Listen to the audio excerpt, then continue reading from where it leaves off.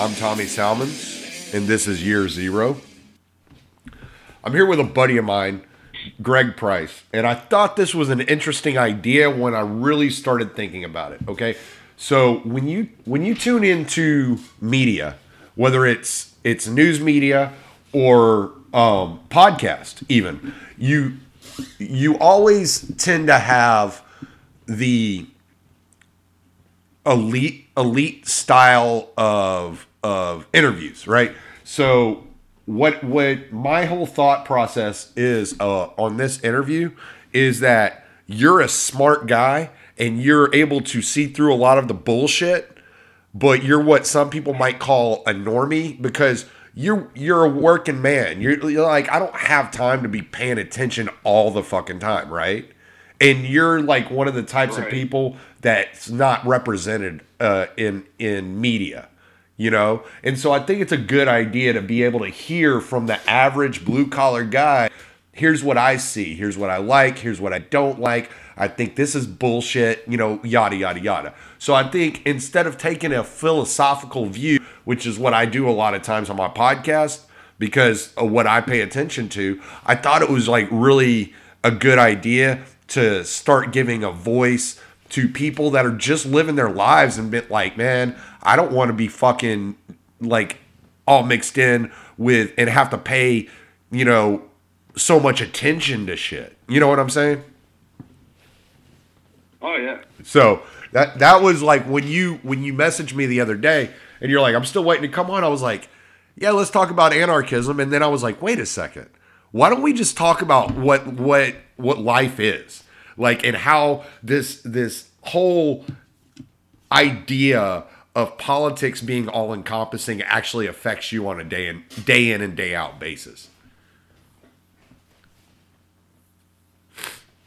Well, I really don't try and let the politics affect my day-to-day life. No? Just because of all the bullshit that's in it. Right. Yeah. I mean, from the politics standpoint, like they're talking about impeaching Trump and you know, holding people accountable. They still haven't held anybody accountable from the last administration for what they did. Exactly. And see, this is what like the media thinks they can pull wool over the average American's eyes by propagandizing them, right? Like, okay, so I read like 15 articles a fucking day, and I know details about shit, right? But you're just watching it from the outside looking in, and you're like, yeah, this is bullshit, dude. Well, like CNN, I don't watch CNN anymore just because they are so far left-leaning. The reason that Fox is doing as well as they are, albeit they are quite far to the right, they're not as far to the right as CNN is as to the left. You know what I mean? Right. Well, and to be fair, let's CNN will have. Hold on one second. Let's lay this out for the listeners that don't know you. Like, I know you, so you're like an independent, basically. Right. Yeah. So like, what do you look at as the role of government? Whenever you look at it and you're like, okay, there's this thing that we have to deal with and we have to tolerate. How do you view the role of government, period?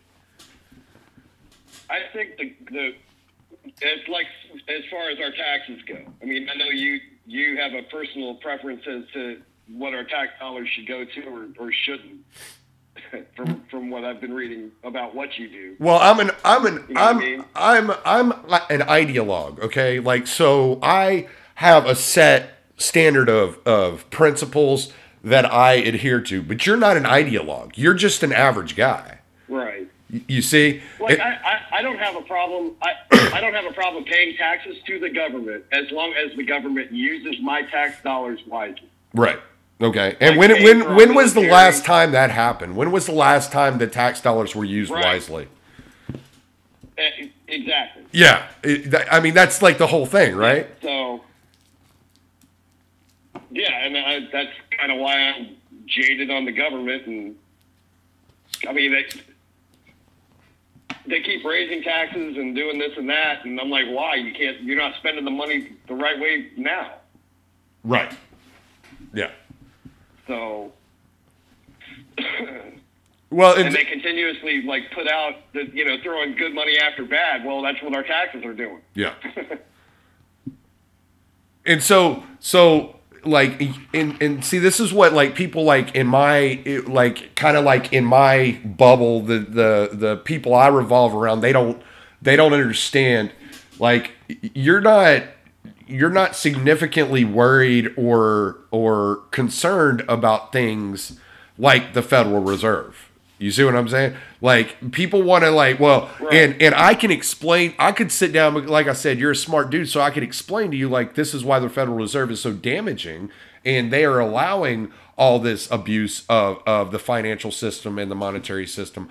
But you don't really care to know that much about it. You're coming from the point of view, and I correct me if I'm wrong, but you're kind of coming from the point of view like, This government, I want it to be fully functioning at a level of sustainability in a not legitimate, that's not wrong, but in a competent way. Is that generally what you're looking at? Common sense is more what I'm looking at. Okay. And that's we are severely lacking that in D.C. right now. Absolutely. Right after 9/11, there was so much security, and you want to lock down we got to know who's coming in and why they're coming in, and you see something, say something. We have to identify the terrorists because we have to be right 100% of the time. They only have to be right once. You know what I mean? Right. So, using that logic, it would make sense to put a border wall on our southern border and have everybody funnel in through one area so that we can check them out. Okay. That's just my feeling. Okay. To me, the one analogy that I can bring up is that the United States is like the biggest nightclub in the country or in the world. And everybody wants to come in because it's cool. Okay. That being said, even the nightclub has one entrance where you can get checked in to see if you've got weapons or what you're, all the doors to the nightclub aren't open. Right. Okay, so let me ask you this. All right, so like in the 60s, okay, or in the 50s, it was 50s or 60s, there was a immigration bill that was passed. And what this immigration bill did is it shut down the opportunity for people outside of the United States, people that were non-citizens. And so, okay, so the way it used to work were Mexicans used to live near the border, all right? Let's say like in Nuevo Laredo. And they would travel across the border into Laredo to work on farms and to do the really hard blue-collar work, right? And they would just come in and they would work and then they would turn around and they would go back across the border and go home. Like, do you see that as a problem? Well, me and another buddy of mine have talked for a long time. I don't think that if you want to put up a border, me personally, I don't think we should have a border between the United States and Mexico. I think we should annex Mexico. Yeah, well, the only country allowed to annex any territory since World War II is Israel. You do realize that, right? Yeah, well, I don't agree with that either. Yeah. I mean, and it's not if you know, like if you put anything on social media about that, I know you've read my stuff too. Yeah. I don't agree with the whole Israeli-Palestinian thing either. Yeah, no, You know, it's a fucking disaster. The Israelis say that's their land because their God said so. Well, the Palestinians are saying the same thing. So the invisible man in the sky saying that you can have this land, and the invisible man in the sky for Palestinians are saying that this is their land. Right. Yeah, no, it's a fucking disaster. It's a fucking nightmare. And you look at like Gaza, just for example, you look at the Gaza Strip, and it's basically an open air prison. It's just fucking a nightmare. And what do people? All right, so if you have this organization, okay, let's say just for example, in the United States, we were not a superpower. That the United States was not a superpower in the world, and that we just minded our own business, right? And so suddenly Saudi Arabia started bombing, Texas and fucking New Mexico every week for 30 years, right? And our military wasn't strong enough to fight Saudi Arabia off. How would the people of the United States react? Right? They would become terrorists because it's a tactic. Yeah. So when you look at when you start looking at the history of the U.S. bombing in the Middle East, isn't it kind of understandable why there was a 9/11 attack? Yeah. You see what I'm saying? I don't agree I don't agree with. I'm obviously against the terrorists attacking 9/11 and attacking our country. Yeah. I kind of understand why they would want to. Right. Because they, for whatever reason, they want to. After how many centuries is the radical Islamists trying to turn everybody into a Muslim? Right. That's not going to happen. Right. Well, and the problem is, and here's the problem. A lot of these guys, like Bin Laden, and weren't like super religious people. What they did is they took a cultural issue of that region and they manipulated people into joining their cause. Right. So it's really fucked up. So I try not to even like get into the whole Muslim talk because I'm like, yeah, I'm not atheist per se. I'm more agnostic and more kind of like, yeah, whatever you want to do. Like, I don't really give a fuck. And whatever you want to believe, it's not really a threat to what I believe. But at the same time, they manipulated an entire culture and something that was very personal and important to people, which religion is in many ways, and it has been all through years. And they've manipulated these people. But, it's pretty easy to see through that, hey, man, this isn't like a Middle Eastern thing. Not everybody in the Middle East is a Muslim, is a terrorist, because if they were, like, the U.S. would be in serious fucking trouble. You know what I'm saying? Right. Because there's so many people. Well, the problem, I think the main problem with society as a whole now, after 9/11, is they see all Muslims as terrorists. Right. Yes, I agree with you. From what I've been trying to educate myself on. Right. The religion of Islam is a peaceful religion, but there are offshoots of that religion that are violent. Right. But isn't that every religion? And that's what I was going to say. Like in the Christianity religion, I mean, how many people died from the Catholic religion during the Crusade? Right. Well, I mean, and just look at it in modern times. You don't even have to go back to the Crusades. I mean, how do you think that do you think that if Westboro Baptist Church had a large enough following, they would probably be a terrorist organization if they thought they could get away with it? Oh yeah. You see what I'm saying? I mean, that's the other thing. That was the other point that I was going to bring up. Like the Westboro Baptist Church isn't amalgamous with the rest of the Christianity. They're an offshoot and they've got their own ideas, and it's stupid, but yeah. And if they were any more than 40 people in a church, 40 fundamentalists in a church, they could probably potentially be dangerous. Oh yeah.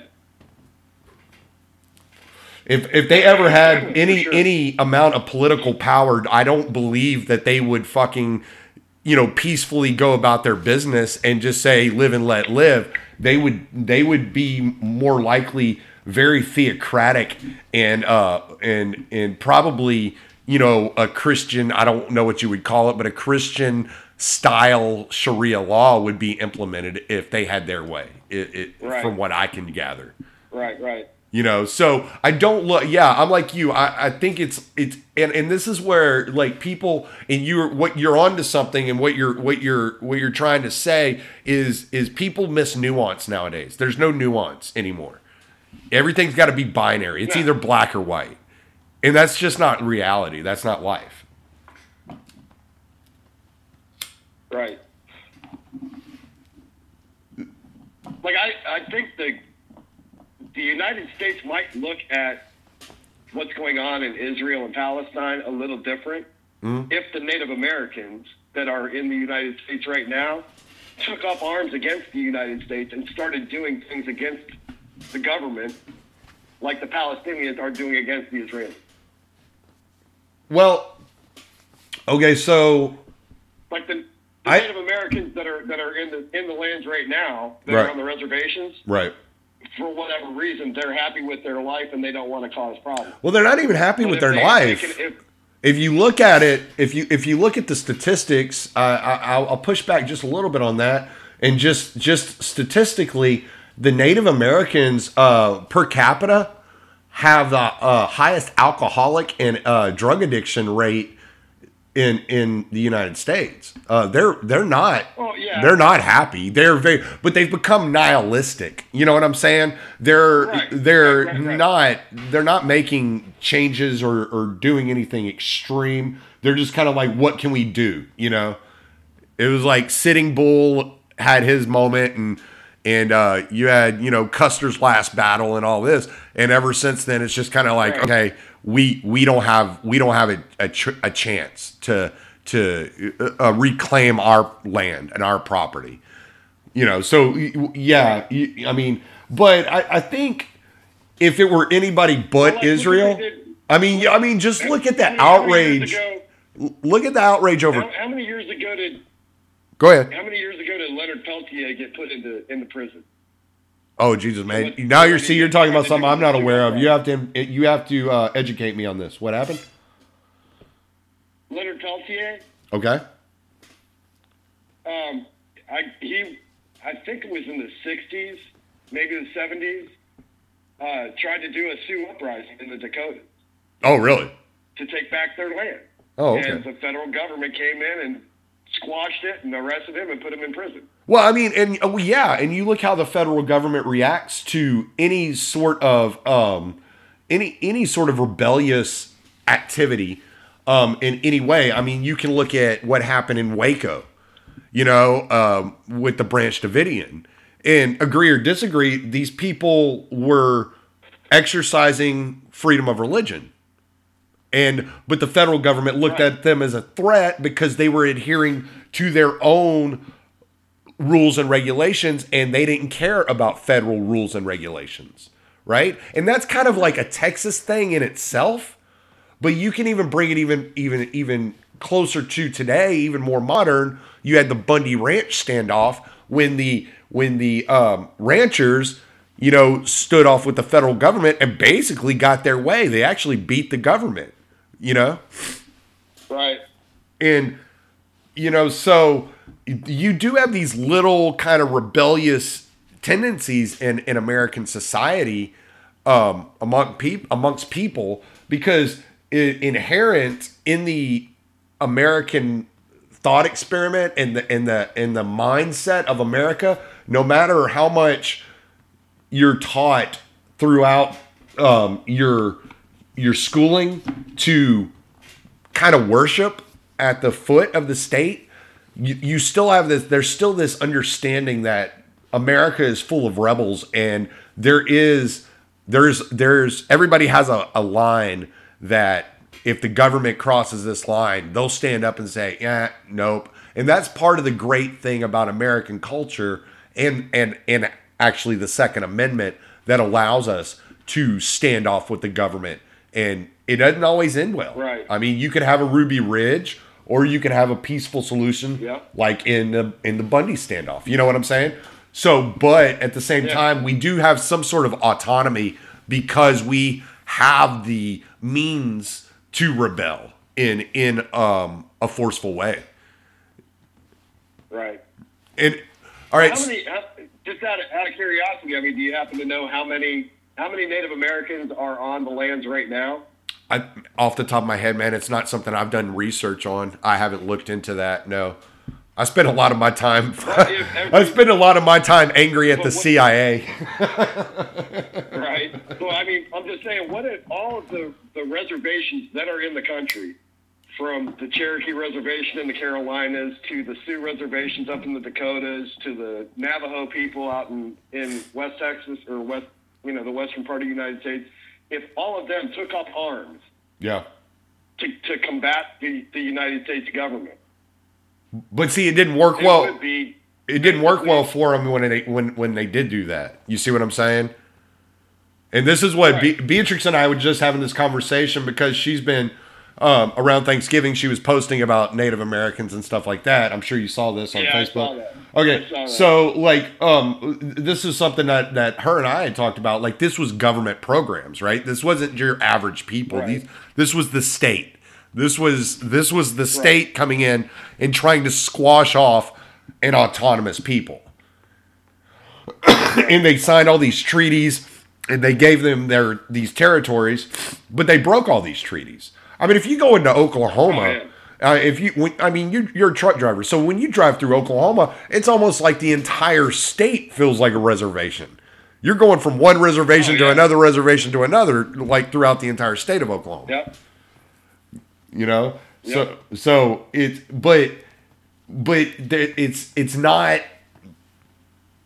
not native in any way, shape, or form when you're driving these roads. You know what I'm saying? There's nothing native about it. This is all Americanized. Like, these people have been continuously manipulated, and you look at what happened with the Dakota pipeline and the Native Americans that were protesting it. And the federal government just basically said, it doesn't matter if this is sacred ground or not, we're going to dig it up and lay a pipeline. And why do these people that have lived upon these lands for so many thousands of years not have property rights of any sort? Why is it that the United States government can come in and just take it from them despite all the treaties and all the hardships that these people have already been put through?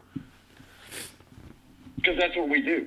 That's exactly what we do. And I mean, we as a people, like that's what man does. Well, like I posted that on as a rebuttal to B's argument about, this is the Native Americans were conquered by a militarily superior force. Right.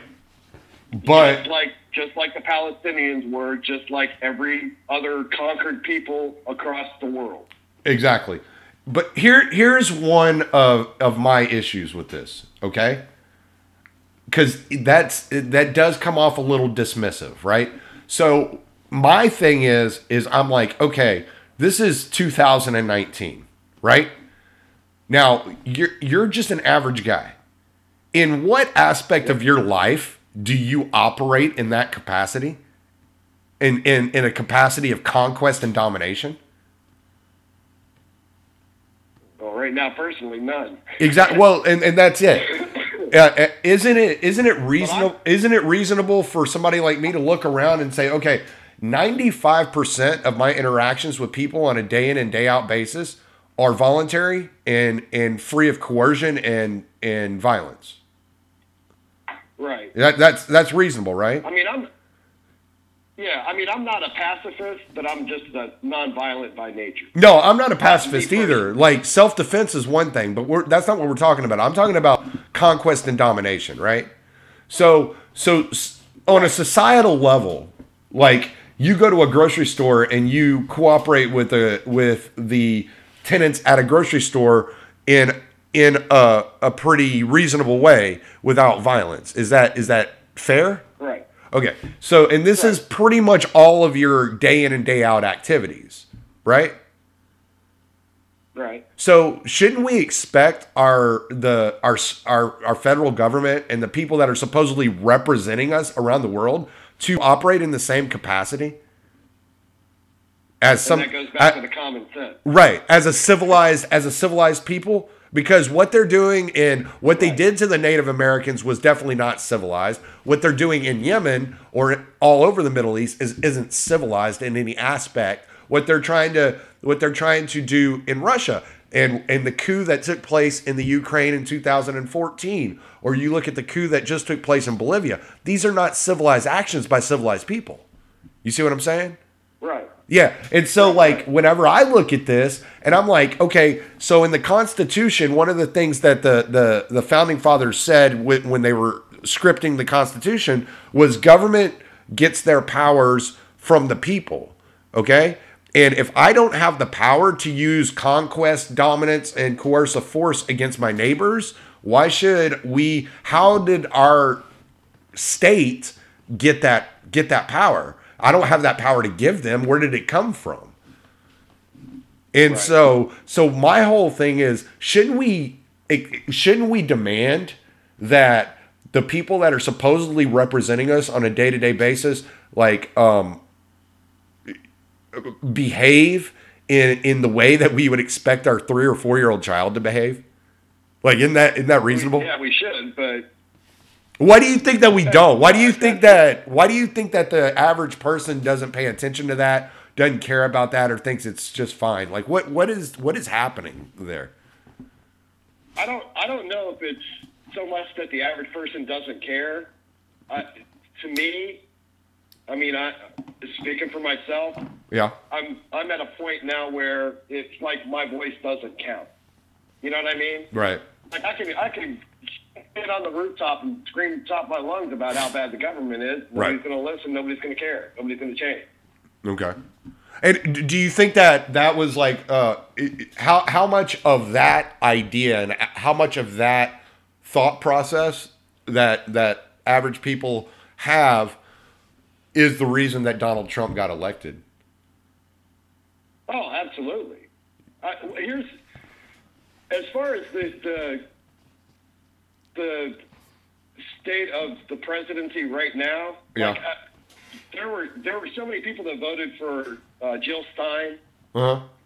So many people wanted Bernie Sanders to get elected. Whether I agree with that or not, Yeah.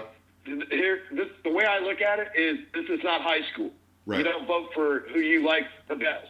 You vote for the person who has the best chance of being president. Whether you like them or not, you look on a sheet, see how they more comport to what you think and how you want things done. Okay. And in my opinion, the only two people that had a chance of winning at all were Donald Trump and Hillary Clinton. The main reason I didn't vote for Hillary Clinton is because I've seen too much stuff on her where she is not, steadfast in her ideas. She changes her ideas all the time. What happened in Benghazi, I've listened to that entire debacle where Ben Affleck had her email address and the ambassador in Benghazi didn't. Right. How does Ben Affleck get Hillary Clinton's email and he doesn't? Right. And he's under fire. And then that whole thing where four people got killed because of their incompetence, and I'm going to let her run the government? I don't think so. Yeah. At least Donald Trump, whether you agree with him or not, he stands by what he's. That's one of the other reasons why the media doesn't like him so much, because he made promises on the campaign trail, and so far he's kept all of his promises. Whether you like him or not, whether you like the ideas that he's put forward, he's pretty much done everything he said he was going to do. Yeah. Which goes against what regular Washington normally does. They say stuff, we're gonna have free health care for all, and then get in there, we're not gonna do that. Well, that was one of Trump's promises. That was one of Trump's promises. Obama made to the Latino community about reforming immigration law. Right. He went on Univision and did like a big interview and said that was going to be his first priority as soon as he got in the White House. Yeah. And through two two two terms of his presidency didn't do a thing for the immigration. Yeah. But okay, so the way I look at it, the immigration problem is a result of government, is a result of the state. Okay? And this is why I brought up the question earlier about people that were free to come into the country and work and this, that, and the other. Because it wasn't until the state decided that that was no longer an option for people to voluntarily cooperate with people outside of the country. You see what I'm saying? Like, right. I don't understand. One of my things is we can, like we agreed earlier, like the majority of Muslims are not violent people. The majority of them are terrorists, because if they were, we'd be in deep shit. Okay? And what I'm saying is the majority of immigrants are the same way. They just want to come work. They see that there's a possibility. They look at the lifestyles that even the poorest Americans are living, and these poorest Americans are in the top 1% of the entire world. You see what I'm saying? And so they're like, if we could just get there and rent an apartment, and work at Radio Shack or Best Buy or whatever, we'll be better off. We'll be thousands of times better off. So what my whole thing is, like just lift up the regulations of like making them actually be a resident of the United States to work in the United States. That would cost that would actually solve a little bit of the issue, Right. So I think the government had a problem more. The government more had a problem with them, like in your analogy, having somebody from Nuevo Laredo come across the border and work, and then go back to Nuevo Laredo. They're taking the money that they earn in the United States and spending it in Mexico. Right. The United States didn't want them to do that. Yeah. Well, because they restrict that. They restrict them to do that. Well, they look at the economy as a zero-sum game. That's the problem. They don't see that it benefits us, and it actually like works out better if there's this freedom aspect. And this is something that the founders also understood.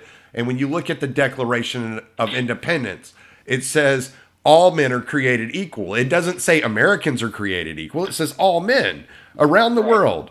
Like all men are autonomous creatures, and they are created equally. Now, like however you want to interpret created, like whatever, that's fine. I'm not here to get into that. But don't you think that there would potentially, instead of like that these people want to continue the cycle of the money within the borders of this government for their own benefit and not for the benefit of the American people? Doesn't it appear that way? Yeah.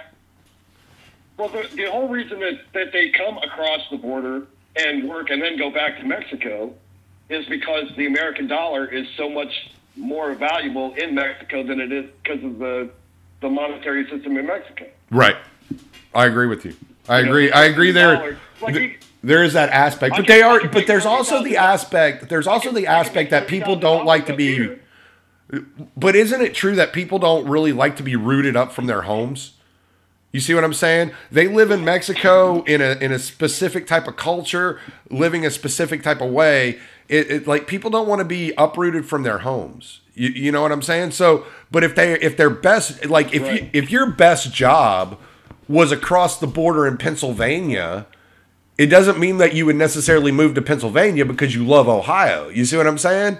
But if your best opportunity for work is in Pennsylvania, you would travel across that border, not hurting anybody, to go and work and then come back to Ohio every evening. And why is that a problem? That doesn't hurt anyone. Right. You see what I'm saying? And so this is why this is kind of like what my whole argument is against the whole immigration debate.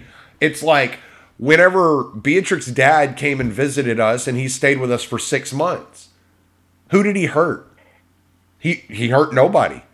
Nobody even, unless you were involved with us on a daily basis, or somewhere around us, or we came and visited, you didn't even know there was an immigrant that stayed at our house. You know what I'm saying? And so, like, this was like, to me, it was like, whose business is it? I'm taking care of him. Nobody cares. Like, nobody knows what's going on.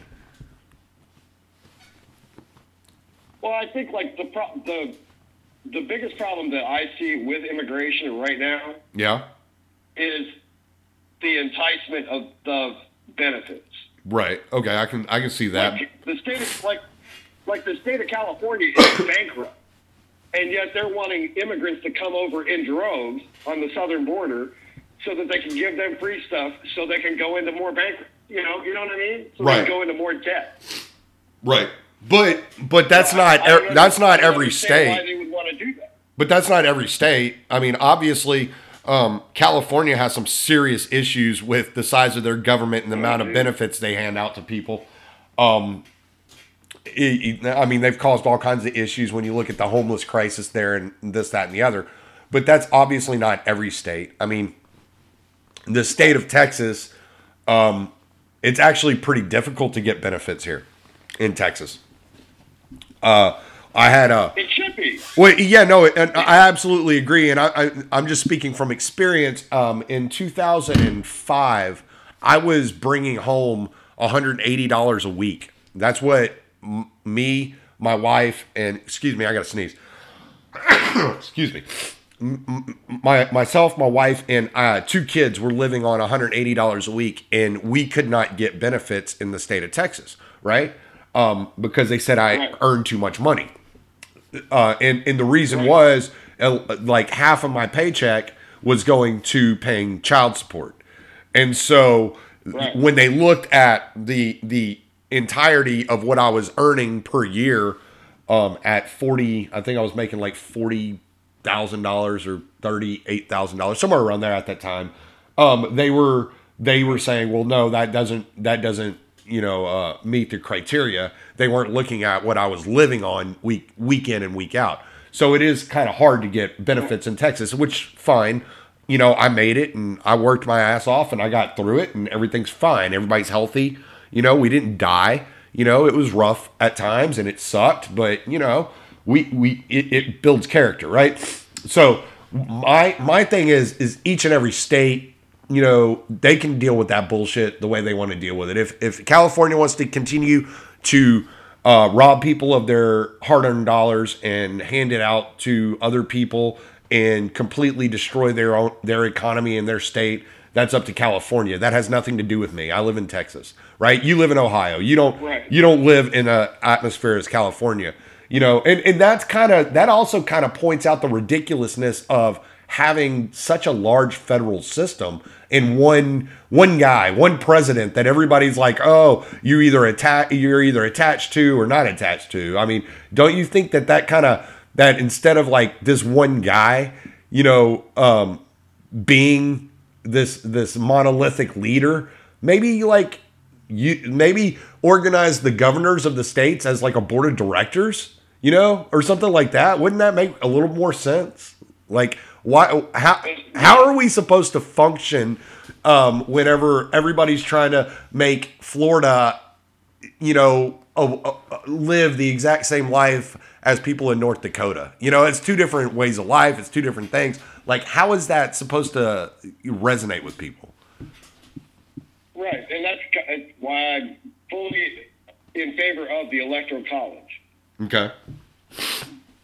As far as voting for president, because like Hillary wants to go on all these tours saying how she won the presidency because of the popular vote. Well, because Chicago, New York City, Los Angeles, San Francisco, all of the Democratic footholds that they have in the country all voted for you. Right. That doesn't mean that somebody in Ottumwa, Iowa wanted you to be their president. Right. Right. So the Electoral College gives an even voice to the middle part of America, not the coast. Right. That's arguably the only good thing that Alexander Hamilton ever did, was the Electoral College. Right. So he was a big centralized government guy. Central banking and all that is his fault. So yeah. All All right, so I'm really looking forward to this next presidential cycle because the far left has pissed off so many people. Mm-hmm. I don't really see an avenue where Donald Trump cannot win just the electoral college, but the popular vote as well, because they have pissed off so many people. Maybe. And when that happens, their heads are going to explode. Yeah. Well, and I saw a story the other day. I want to say it was in the Epoch Times, where it was a congresswoman from New Mexico. I think it was a state congresswoman. Actually left the Democratic Party and joined the Republican Party because of exactly that, because of the far left. And she was saying, like, these people these aren't your average voters. These aren't your moderates or your independents or this, that, and the other. These are this extreme, loud, vocal minority in the party is ruining the Democratic Party. And she actually left the party and joined the Republican Party. So you're definitely identifying a crisis there. I want to ask you this because you brought it up earlier. Okay, so I pay more attention to libertarianism and the principles of libertarianism, right? And you were saying that you vote based upon who you think has an option to win and not necessarily that person that you align with completely, right? Okay, so we just got an exciting announcement in the Libertarian Party earlier this month that Jacob Hornberger is running to be the candidate for the Libertarian Party. Now, the thing about the Libertarian Party, it is the only third party that is on the ballot of every state. Okay, so all 50 states put the Libertarian Party candidates on their ballot, so that is exciting. And when Gary Johnson ran in 2016, he actually ended up winning a lawsuit against the FEC, and it appears that when the national debates begin to come around, the Libertarian candidate will also be included on the debate stage. And I think this is a good thing. And I always use this description, this example, to like explain to people why I think third party candidates are so important and should be given a little bit more consideration whenever it comes to the elections. Okay, so number one, in 2016, there were more people that did not vote than did vote. It was something like 180 million people did not vote, like abstained. I was one of them. Whereas it was like 123 million actually voted. Okay, so that's one thing. So really, abstention, like abstaining from the process, is actually who won the election in 2016, because people are like you and they just think, yeah, fuck these people, my voice doesn't matter, and I'm not going to say anything, right? Donald Trump is kind of like an idea that maybe that's changing, and that the people, when organized together and working together, can overcome these large political parties. But the problem with me is these large political parties, like as we've seen in certain ways with Donald Trump, will corrupt the candidate even if they come across as being a people's candidate. All right, and that's why I think we ought to get rid of the parties altogether. Okay, well, and this is kind of where I'm going with this. So, like, my whole thing is more people should be paying attention to the third parties than are paying attention to the Democrat and Republican parties, because in every other aspect of our lives, we have multiple choices, right? You have like 5,000 breakfast cereals or different types of bread. Just these basic things that we use day in and day out. We have all these multitude of choices, but for this one thing that's supposed to be so like the most important election of our lifetime and supposed to be this really important position in office, we only have these two options, and both of them always suck. So what would it take to attract somebody like you to a third party and to start advocating for that third party run when it comes around to the national campaign. Completely get rid of both parties or all parties. There shouldn't be a Green Party. There shouldn't be a Libertarian Party. There shouldn't be a Communist Party. There shouldn't be a Republican Party. There shouldn't be a Democratic. We are all the same people.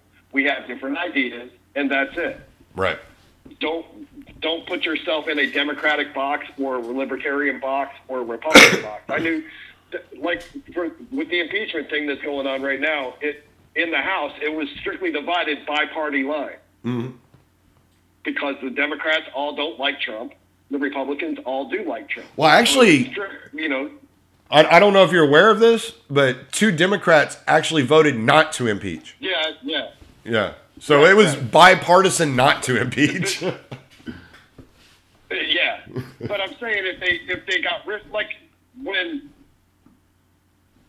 Obama first got elected, I remember hearing Mitch McConnell say he was going to do everything in his power to go against the president. Mm-hmm. Why? How is that helping?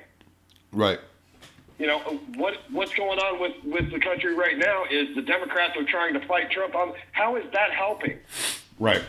If we don't have any parties and we just put up 2 or 3 or 4 or however many people that we all think that maybe they can run the country better regardless of party. Right. And have everybody vote for that person and that person win. Right. Yeah. Or well, and here's the thing. The idea that I had the other day on every ballot, put none of the above, and those people can't run until we find somebody else. Yeah, I like that. What was that old Richard Pryor movie, Brewster's Millions? Brewster's Millions. Yeah. Absolutely. I'm with you on that one. One of the things that I look at whenever you say get rid of the parties, and I actually agree with you on this to an extent. And I remember George Washington's quote where he was talking about how devastating a 2-party system would be to the country. And one of the things one of the reasons that they do the political parties is because people like to identify in tribes of some sort, and it makes it easy for people that don't pay a whole lot of attention to politics or to what's going on in the day in and day outs of politics and the geopolitical strategies and this, that, and the other, that they can just look at a ballot without knowing anything about any candidate and say, oh, that's my guy. Because he's got the right label next to his name. Because he's got a D or an R next to him. Exactly. And that's kind of why I push the third party. Because I think the only way to destroy the idea of political parties is to incorporate more parties and make it to where that more people are voting against the 2 main parties that are given all the airtime and that have been infiltrated by big business and big corporations and all this huge, massive amount of money that is buying votes and buying candidates, and to basically give them a big middle finger and say, no, fuck you. And I think it was in 2016. But the money aspect really isn't a part of it either, though. Because didn't Hillary Clinton's campaign against Trump, didn't she outspend him by twice as much or 3 times as much? Yeah, but you got to look at the super PACs and stuff too. Campaign wise, yes, she did. She spent something like $2 billion or something like that during the campaign, and I think Trump spent $250 million or something like that. But when but Trump, the reason Trump here, if you think about it, though, the way that Trump, the reason he didn't have to spend money is because he made such outlandish claims and did so many things that he was on all the news channels. So he got free publicity throughout his entire campaign. Right, absolutely. Stupid shit he was saying. Yeah, well, and he's funny. He's funny, like no doubt about it. I don't like Trump. I don't like his policies. I think he's dangerous. to the idea of liberty, which is what the idea that the entire country was founded on. But he's a funny dude. Like, I can't help but watch sometimes and just be like, this guy's fucking hilarious, man. Like people will vote for him because they like him. Like when he just went to Bagram Air Base for Thanksgiving. Yeah. Did you read about that? I did not. The last thing I read about was this fucking meme with Trump's head on Sylvester Stallone's body that everybody's going fucking ballistic about. And I'm like, this is fucking funny, man. Just calm down. So for Thanksgiving, Trump went to Bagram Air Base for the troops. Yeah. All right. Completely stealth. Didn't let anybody know. A few of the news people knew about it, but they had to be sworn to secrecy to where only their editor and themselves knew where they were going and when they were going, and it was a last-minute thing. Right. While they're in the air on the way over to Saudi Arabia or to Afghanistan, the Trump people are tweeting out, the motorcade's leaving, we're going to go play golf, and the news went crazy. This is what's going on in the world, and he's going to play golf. And he suckered every one of them. It's like, you guys are stupid. He'll throw a hook in the water, and they take that bait every time. Yeah, I mean, they hate him so much. He's what's been known as, a lot of people have been calling him like the troll in chief, man, because he just trolls the fuck out of these people. And it's hilarious. It is. And I try to explain to people that I know that like hate Trump and that are on the left. I try to explain to them. I'm like, the more outraged you get, the more his supporters actually cling to him because they think it's hilarious that you're outraged. Like, they're laughing at you, not with you. Yeah. Yeah. So it's a special time, man. I just kind of look at it and I'm just like, oh, you people just don't understand. I'm really getting tired of all the stupid catchphrases. This is the most important election of our lifetime. Well, they say that. It's been the most important election of our lifetime the last, 10 elections. My whole lifetime. The most important election of our lifetime. My entire lifetime has been the most important election of our lifetime. Right. Yeah. That's such bullshit. The other one that's killing me, the other catchphrase that's killing me is, well, we want to preserve our future for our children and our grandchildren. You know what, Nancy Pelosi? Your children and your grandchildren are going to do just fine. I'm worried about mine. Right. Well, and these same people that are saying that have run up a $23 trillion debt that our children and grandchildren are going to be expected to pay. Right? Because nobody understands like the value of delayed gratification anymore. Now everything has to be delivered today, and they can pay for it in 30 years. Right? When we're all long gone, we'll all be dead, so it's not going to affect us any. Like whatever, man. Right.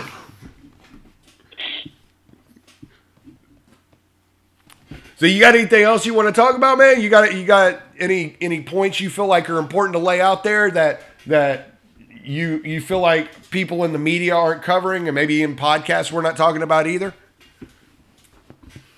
Well, I'm not up on the podcast thing. Yeah. I don't know how much of a media outlet I could get to, but I think everybody should just chill the fuck out. Stop lying all the goddamn time.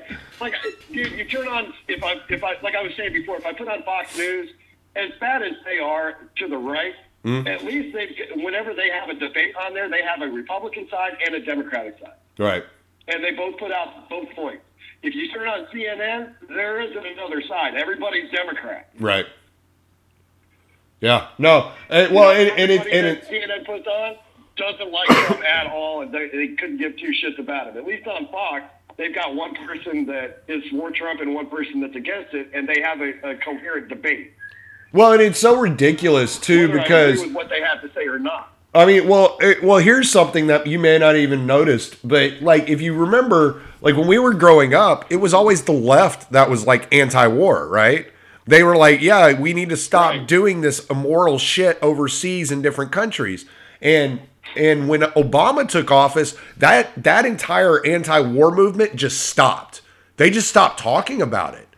And now when Trump's in office and he'll say something that's non-interventionist and he's like, yeah, well, maybe we shouldn't be fucking, involved in all these goddamn countries. Maybe we shouldn't be expanding NATO to the borders of Russia. These people turn into fucking chicken hawks, man. They're like, no, we got to kill them all. We got to kill them all. I mean, I'm like, what the fuck is going on, man? We're an upside down world. One question that keeps popping into my head.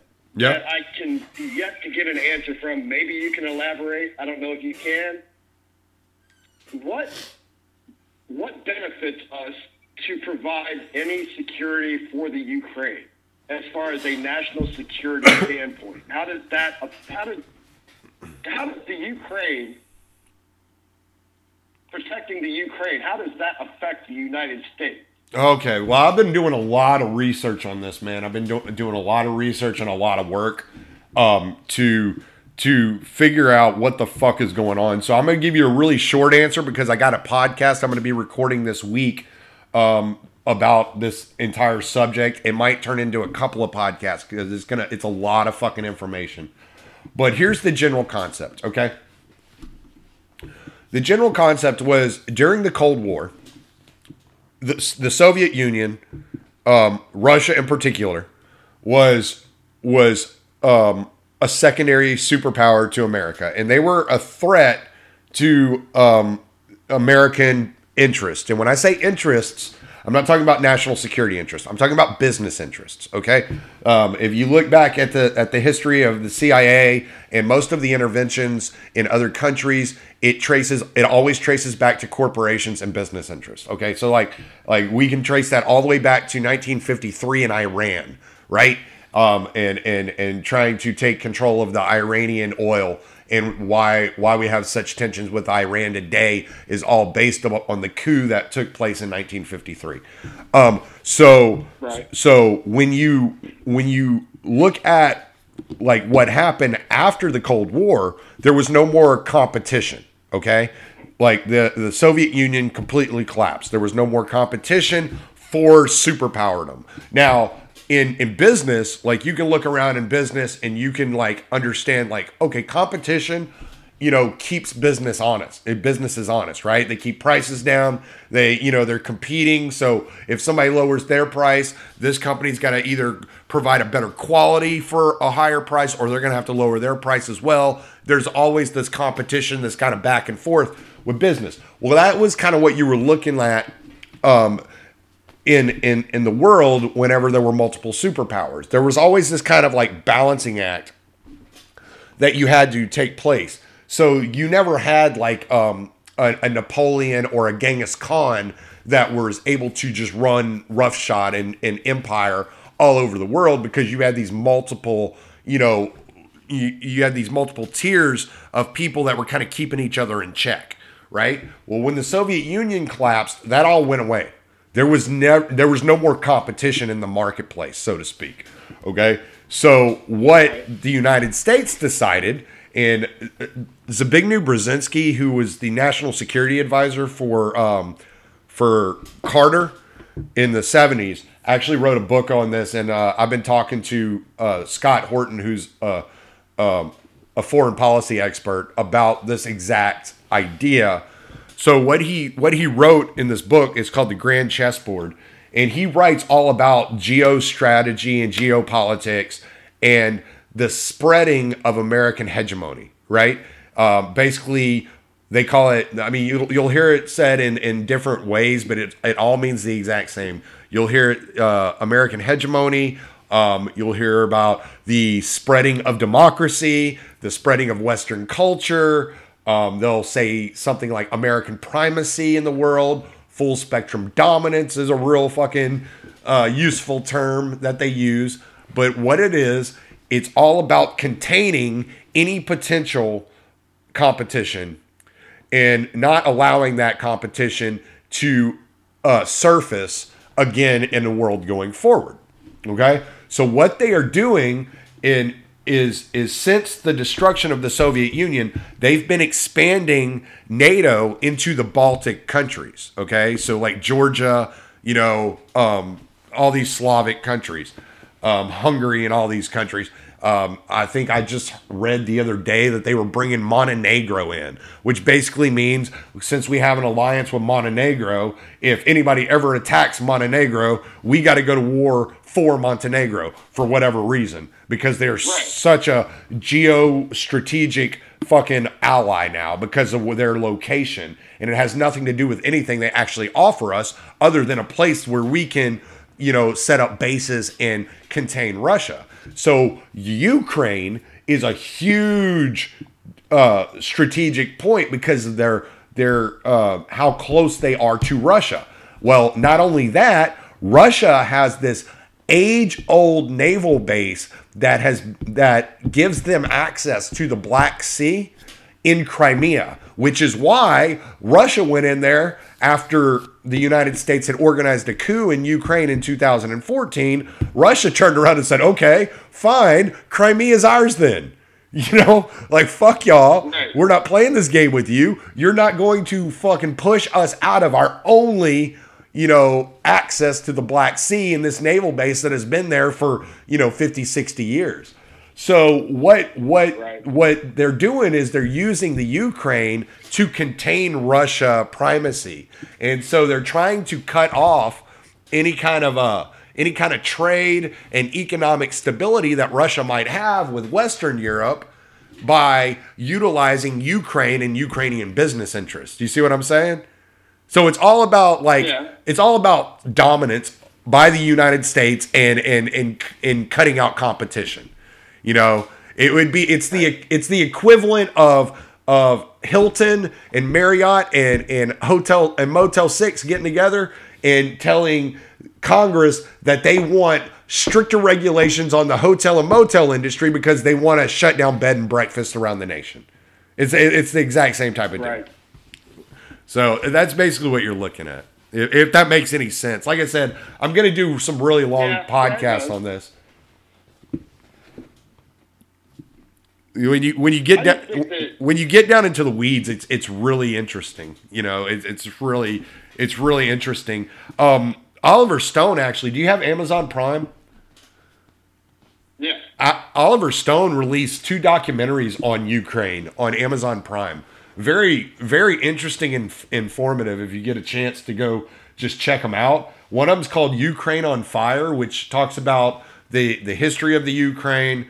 And it talks about the coup in 2014, and then the other one is called Revealing Ukraine, and they're both really interesting documentaries. And the Revealing in Ukraine touches a little bit on the Hunter Biden scandal, but this was before it was a scandal. I remember hearing about this story. I remember hearing this Hunter Biden story in 2016 and 17. And I had told some friends of mine who are Democrats, I'm like, this Biden thing looks damaging. Because I had remembered hearing about it, I was reading it back then saying, wow, this looks shady as shit, So, and back then, I don't see how anybody can look at that whole situation and not see that it's shady. Right. Well, it's not against the law, but it's shady as fuck. Oh yeah. And back then, this was still during the election. This was still during the Hillary-Trump election, and all these people agreed with me. All these Democrats agreed with me. Yeah, man, that doesn't look good at all. I don't know what Hunter Biden and Joe Biden were doing behind Obama's back, but that doesn't look good at all. You know what I'm saying? And so they agreed back then. I mean, Hunter Biden was doing basically the same thing for Joe Biden that Bill Clinton was doing for Hillary Clinton.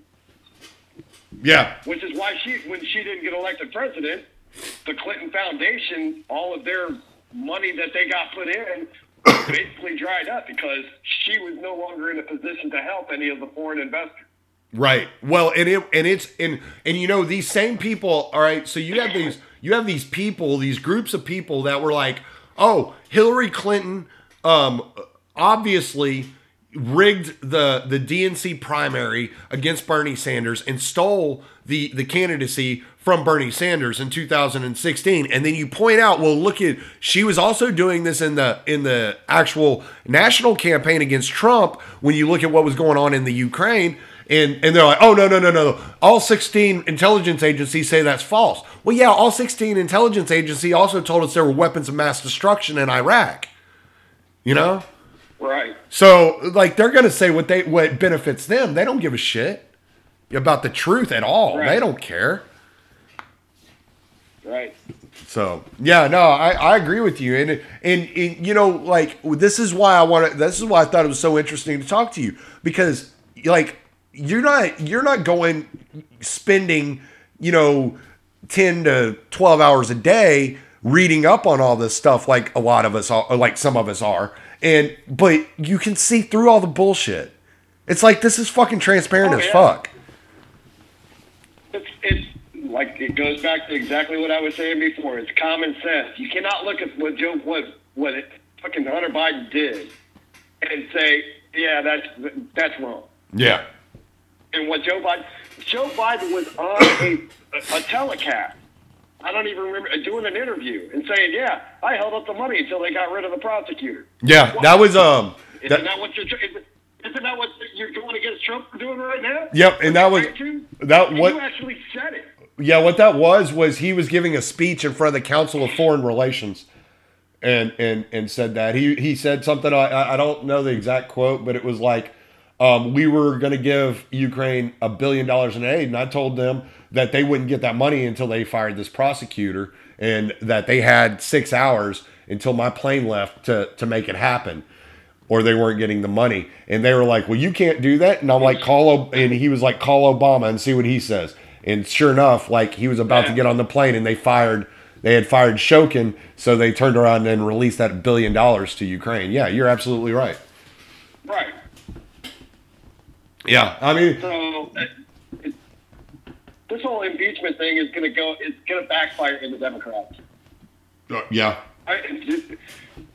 I've read the transcript of what Trump did, and I can hear his voice in my head. I can hear him talking to this guy on the phone. Right. And, how he says things and what he does, the Democrats and the left take it too literally when he's not being literal. Like, yeah, I heard some stuff about the Bidens, and they're like, oh, he wants to investigate a political opponent. No, he wants to investigate the corruption, and it just so happens that the Bidens were involved. Right. And if Joe Biden wasn't running for president, would it be okay for him to ask for an investigation? Like, is that what the standard is? Yeah. So if he would have said I believe there was corruption from the Obama administration, would you mind looking at this, because some of this stuff looks kind of shady? If he would have used that language instead, right? Like, would that be different? Well, but they would have turned it on. The left would have then said, well, by investigating the Obama administration, he's talking about Joe Biden. Right. I heard somebody. Joe Biden to be a threat. I don't know. The other thing that is really frustrating me is the media, how they keep putting up, this poll says this poll says that. The United States, or the American people don't like Trump, and this poll has Joe Biden winning against Trump in this state. This poll has, blah, blah, blah. Didn't you fucking people look at the polls the last time saying how Hillary Clinton was going to fucking win? Are you going to stop listening to the polls? Well, yeah. Here's something that I thought you made me think of. There was there was a guy, and I just wanted to get this out before I forgot it, because there was a guy, I can't remember who it was that said it. He said that Trump supporters take Trump seriously but not literally, and Democrats take Trump literally but not seriously. And I thought that was a perfect way of explaining it. But yeah, no, you're right with the polls. The polls you can get a poll skewed in any which way. And the funny thing is that if you look back at the 2016 election, they were holding back a lot of the polls, and they were only releasing specific polls. They were holding back a lot of them because they were showing that the election was going to be close. And a lot of people knew that the election was going to be close. And what they were trying to do was manipulate the American thought, the American people, into not going to the polls for Trump and showing up to the polls for Clinton. All right. So, like, if they showed that there was no use in going and voting for Trump and that, then you just wouldn't even show up. But it backfired on them because there have been some studies that were done that said, hey, look, if they wouldn't have been manipulating these polls and would have just would have been honest, it's very possible Hillary Clinton would have turned out a much better, vote total and been able to win the election. But they had this false sense of security. And so they didn't go where all the Trump supporters are like, no, we're going to fight for this. You're going to have to beat us. And I think they underestimated the fight that a lot of these people had in their hearts and in their, the willingness to say, you're going to have to take it. You're going to have to literally take it from our cold, dead fingers. You know what I'm saying? They still underestimate. That's why they keep pushing the same polls all the time, saying how, the American people are overwhelmingly in favor of impeaching Trump. No, they're not. Yeah, no, I haven't. You're talking, the 20 Democrats on the poll that you talk to, maybe they are. But right. The American people aren't. There was a poll that came out 2 months ago. I can't remember who did it. And the poll showed that unless there is a historic number of voter turnout, that Trump easily wins re-election.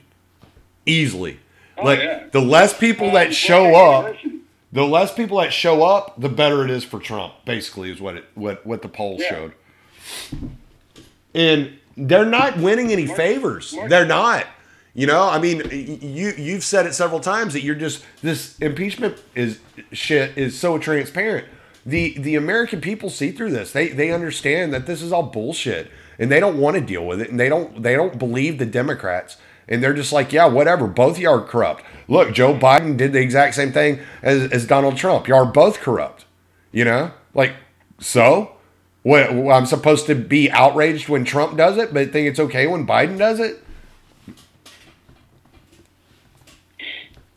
It's just all a bunch of bullshit. It is. No, you're absolutely right. That's the other reason why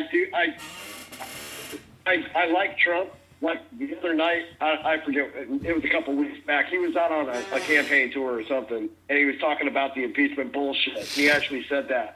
I'm like, dude. Yeah. You're the president. Why you say bullshit? Right. Well, it was like when he was like talking about shithole countries, and they all had a fucking meltdown. Yeah. But it's like, okay, so we're just gonna pretend like Ethiopia is a superpower, like it's a first world country. We're just gonna pretend that now. Right. Like, what kind of fantasy world are we living in? Like, Haiti is some mecca. Saying that the country and the government that's running the country is turned that country into a shithole. The left went to him saying that and referring to the population of that country as being somehow racist. Well, right. Well, again, they take him literally, but not seriously. So he's the stupidest guy in the world, but everything he says is outrageously offensive. You know what I'm saying? It's like, okay. Like, I think I heard somebody say the other day that if Trump cured cancer, the fucking Democrats would be mad that he put so many people out of work or some shit. Yeah, I've said that several times. Yeah. No, and like again, I think I'm pretty clear on this. I'm not a Trump supporter at all, but I see the outrage for what it is. You know what I'm saying? It's like, right. I don't know. I think maybe we should be pissed off about what's happening in Yemen more than what Trump said on a phone call. So. See, and I don't know. I can't speak intelligently about what's going on in Yemen. Oh, it's horrible, man. There was, and this all started under Obama, so this is just a continuation of an Obama tragedy. But what's happening is the United States is arming, training, and funding Al Qaeda on behalf of the Saudi Arabian government to go in and overthrow the Houthi the Houthi regime in Yemen, and they're also acting as the air force for Al Qaeda in order to overthrow the Houthis. Okay, so basically what it is. And the Houthi rebels are funded by the Iranians. To an extent, not since the blockade's been put down. And see, here's the thing: what Iran was actually sending to the Houthi rebels was food and healthcare needs, like medicine and shit like that. And how dare them? Right, exactly, because they were getting killed by Al Qaeda. And so what happened was the United States put a blockade on Yemen and completely shut down any aid that was going into the country. And then children, and you have kids and have grandkids. So you're going to get a kick out of this one. Children were dying of cholera by the tens of thousands. Cholera. And so that's why I say, like, why are we going to be, I'm going to be outraged because Trump might have said something mean about Joe Biden on a phone call with the president of Ukraine. Okay, fine. Right. There are children dying of cholera, a disease that can be cured with Gatorade. It's like, right. What the fuck, man? What are we outraged about? Right. Yeah. And so, that's kind of my thing. Like, it's like, all right, yeah, fine. You don't like what he said on the phone call. Sure. There are children dying by the tens of thousands of something that's easily curable because of a blockade that the United States has put on fucking Yemen. There are school buses literally being bombed in Yemen. There have been American civilians in Yemen that have been executed by the United States government. But we're going to worry about a phone call. Yeah, and I'm like, this is bullshit. Yeah. So no common sense. Yeah, exactly. And so, like, I'm just like, y'all are fucking retarded. All y'all are fucking retarded. So, Yeah. Because, like, I lay it out. If you lay out to any average American that these children have done nothing, absolutely nothing, except for being born in a region that they didn't have any choice over, are being completely decimated by the United States and its foreign policy, the average person is going to be like, why the fuck are we doing that to children? Like, what the fuck? Right. Like, it makes no sense. And nobody, the news doesn't talk about it. They don't talk about it on Fox News. They don't talk about it on CNN. They don't talk about it on MSNBC. We have podcasts and alternative media on YouTube. Maybe some, there's some good, journalists like Aaron Mate and Max Blumenthal that have done some really good work on it. But, for the most part, nobody knows what's going on in Yemen, Right. So, but I'm going to let you go, man. We've run over an hour. Cool. Yeah.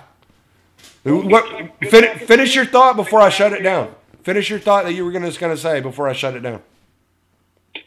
Well, I was going to say, like with AOC, as young as she is, she's got good ideas. Ideas. She wants us to live in a Star Trek utopian society where everybody takes care of everybody else. And right. I get it. Right. That would be a perfect world to live in. Right. But we don't live in that perfect world. Right. We're always going to have conflict. Everybody is not going to like everybody else. And her ideas are just that, ideas.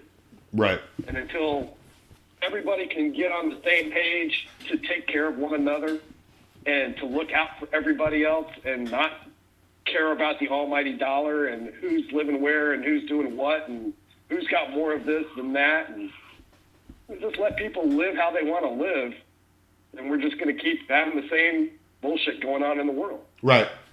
I actually have a rule when it comes to that type of deal, and my rule is, because the United States foreign policy is what the United States foreign policy is, and like we were talking about earlier, we go through our daily lives interacting with people voluntarily, and we're not attempting to conquest, dominate, or or use violence against these people, 90% of, 95, 98% of the time. This is just day in and day out. This is how people live, do unto others as you would have them do unto you type of deal, right? And so, like, my number one rule is I will never spread propaganda that furthers the foreign policy of the United States empire. I will never do that. So even if Assad is the worst dictator in the world, I will never speak badly of Assad because it furthers the U.S. intervention in Syria. You see what I'm saying? And so my entire